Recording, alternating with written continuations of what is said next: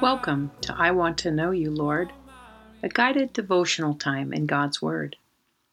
During this time, you will hear a passage from the Bible, have time to pause and reflect personally, and then respond to the Lord in prayer.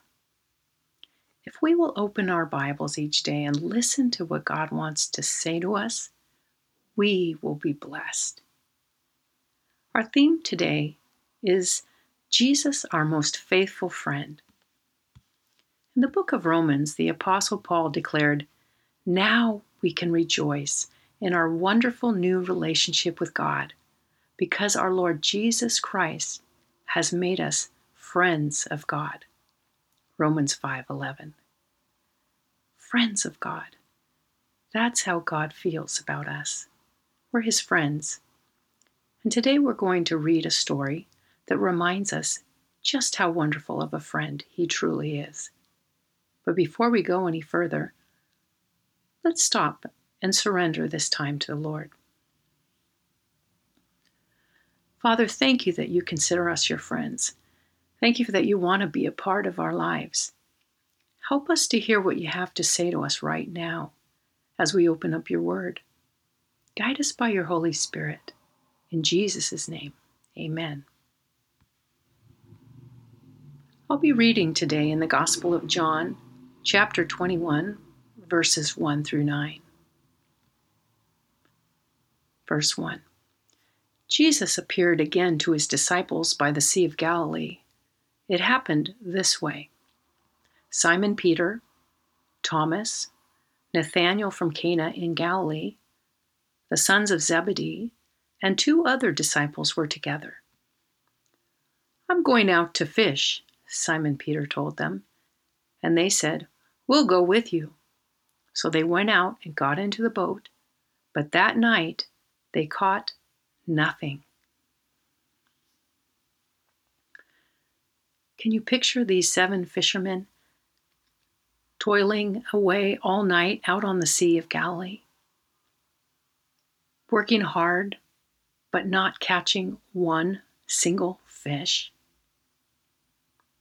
Do you ever feel like that? Frustrated with what you're trying to do? Disappointed in the outcome or result? Or maybe just discouraged by how hard life can be sometimes? These 7 disciples had tried everything without any success.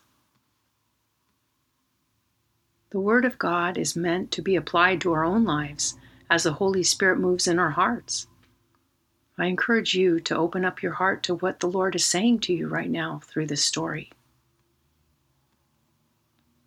Let's continue on now in verse 4. Early in the morning, Jesus stood on the shore, but the disciples did not realize that it was Jesus. He called out to them, "Friends, haven't you any fish?" "No," they answered. Let's stop here and reflect on what just happened. Jesus was waiting on the beach for them, completely aware of their struggles and discouragement. Just like He's waiting for you and me each day. Waiting for us to turn to Him, to listen to Him, to acknowledge our need and sometimes give up our own way of doing things. Now let's listen to what happens when these experienced fishermen stop and listen to Jesus. Verse 6. He said, "Throw your net on the right side of the boat and you will find some."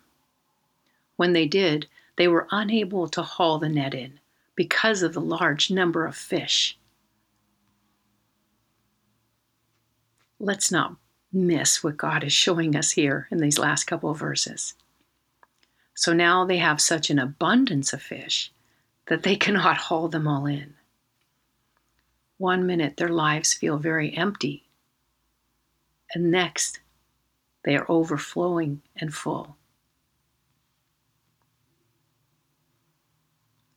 This is how God wants it to be with you and me. In Ephesians 3:20, Paul says it like this, "Now all glory to God, who is able to do exceedingly abundantly beyond all that we can ask or hope for. And in John 10, verse 10, Jesus said, I came so they might have life and have it abundantly. God wants our lives to be alive and fruitful. But too often we miss out because we fail to hear his voice. During the next 10 seconds, we're going to pause and listen to what the Lord wants to say to us. Thinking about what an area of our lives might be where we feel empty or discouraged, or a situation where we've tried everything we know to fix it, but without success. Let's pause to listen what the Lord might bring to our hearts and minds during this time.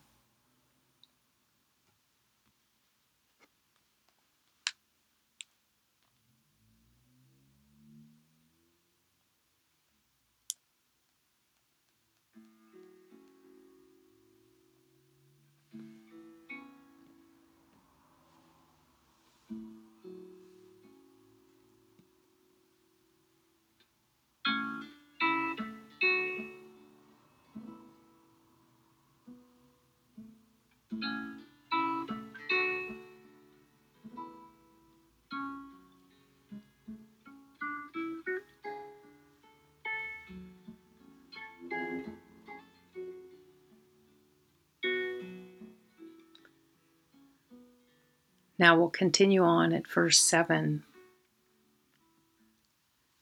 Then the disciple whom Jesus loved said to Peter, It is the Lord.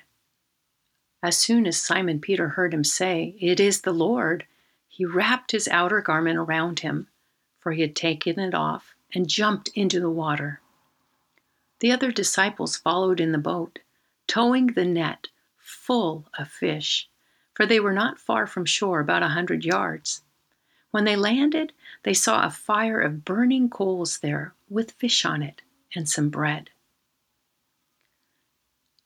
I'm going to repeat verse 9, our last verse, one more time.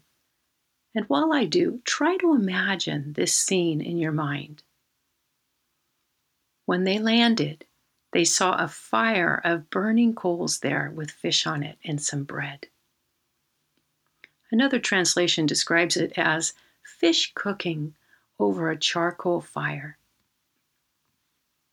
So here we see not only Jesus waiting for them on the beach, but Jesus cooking for them on the beach, serving them breakfast. He had it all prepared for them to enjoy. Can you imagine the delicious aroma of roasted fish and fresh bread in the air? What do you think God is saying to you through this story? What kind of heart does he have? What kind of friend is our Lord and Savior, Jesus Christ? In Revelation 3:20, Jesus says to us, Look, I stand at the door and knock. If you hear my voice and open the door, I will come in, and we will share a meal together as friends. Jesus is always waiting on the beach for us, hoping that we will stop our struggling and enjoy his blessings instead. God's word is meant to be the greatest source of wisdom and encouragement in our lives. The disciples not only listened to Jesus' words, they also obeyed them and were blessed because of it. Is there an area in your life where God is asking you to listen and obey? I'm going to pause now for about 60 seconds so we can talk with the Lord about all that he's been showing us. This is the way God created us, that he would speak to us through his word personally by his Spirit. Let's open up the door of our hearts right now and let him in for the next 60 seconds.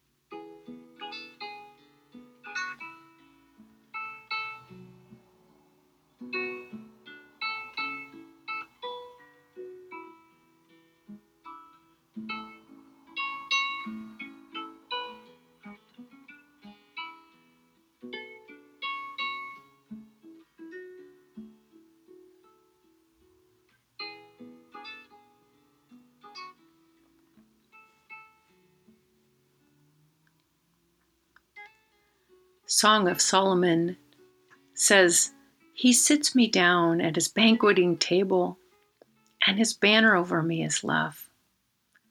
This is a picture of what God wants us to experience every single day. He knows just what we need to have an abundant life, and He's eager to give it to us. Thank you for joining me today. And until next time, don't forget to enjoy the love of your Savior. I will rejoice in you, Lord.